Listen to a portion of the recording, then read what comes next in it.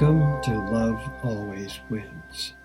My name is David Hazen, and all I can say about myself today is I'm still learning to be a human being. Last week I talked about how my last 38 years has been a real growth period. This week I want to share with you the lies I was telling myself just before that growth period started. For 15 years, I had been in a school of mysticism which had promised that I would get high without using drugs. And while some of what we were doing was quite valid, what I learned was how to create psychobabble to cover up the fact that I was still using drugs. So what I'm going to do today is share with you a letter I wrote to my son, who was 16 at the time, in defense of my use of drugs.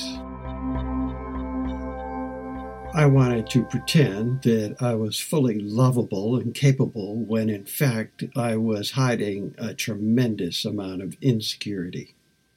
And that insecurity was making me tremendously angry.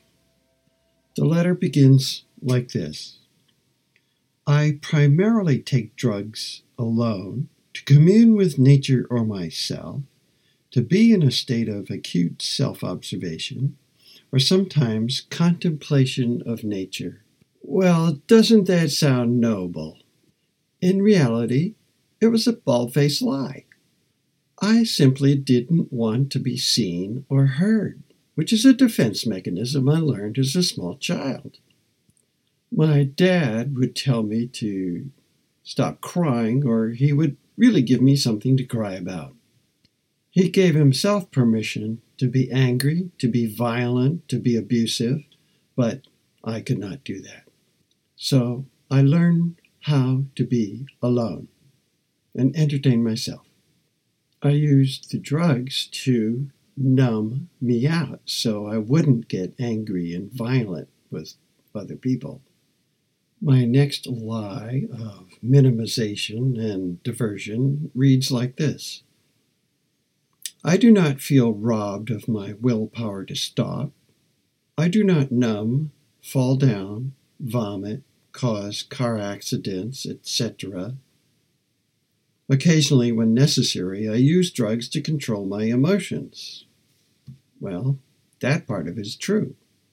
But the first part of the sentence didn't talk about things like my 3 attempts to quit that I gave up on because I would get so angry, and the only way I could stop being angry was to pick up the drugs again.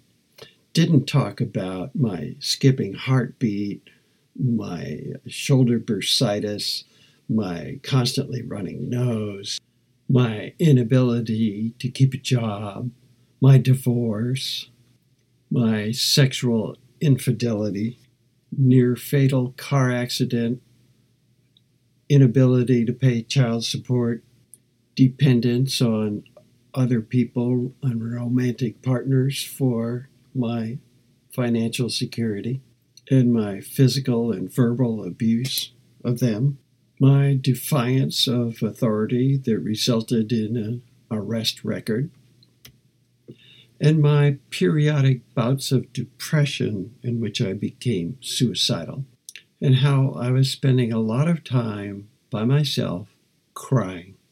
My tolerance for alcohol had increased so much I couldn't even get drunk, and the marijuana just made me feel normal. I couldn't even get high. I had the illusion that I was actually learning things from using drugs. And I said in this letter, I am learning to be in situations without freaking out, situations that would normally lead to frustration, depression, anger, and apathy, melancholy, hopeless attitudes.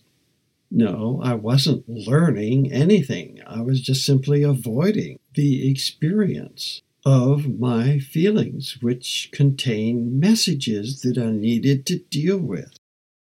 Returning to what I said in my letter, I have a thirst for communion that is not satisfied, and the emotional pain this causes me is rather disruptive if I should ever hope to live a stable and productive life. When I am stoned, I am able to concentrate better and enjoy myself as an okay guy, even though I appear to be mired in endless demons. So there's a piece of the truth mixed in with all these other rationalizations and minimizations. However, the next thing that I said in this letter was a litany of all the ways that I'm a victim of society. I said, "You must see my use in the perspective of wartime conditions. Do not forget that we all have experienced serious social and emotional dislocations, disruptions, and sheer terror." Then I made this paradoxical statement, quote, "I do not yet like being alone, and I have chosen to be alone. Throughout my life, I have been a loner. Don't believe that it will last much longer. The few friends that I do have now seem to be just the kind of stalwart support that I have always been looking for." Well, what I'm talking about is those people were my prime enablers. Then I launch into some psychobabble that I'd learned from this New Agey school of mysticism, and I say, "When I say we are one, I'm looking in your eyes for an equal reflection of the same seriousness, the same radical empathic tone that is not sensed but felt internally, in the heart, and manifests itself as a higher level of energy we call love." Today, this sounds to me a lot like spiritual bypassing of the fact that I didn't know a thing about love. I went on to talk about social structures that I believed are due for collapse. And I said, to me, these structures have been heavy throughout my life. I have been repulsed by the callous and cruel acts perpetrated on myself and others. I have always been renewed by withdrawing into my own space. Well, true, I would withdraw, but I was not renewed. I would just come out fighting, as I go on to say, fighting college administrations, the military, the government, my wife, child, friends, and my own parents. And then there's this tacit admission that I was having suicidal thoughts because I said, I give my mystical school credit for showing me how to avoid self-destruction, my own private nuclear war.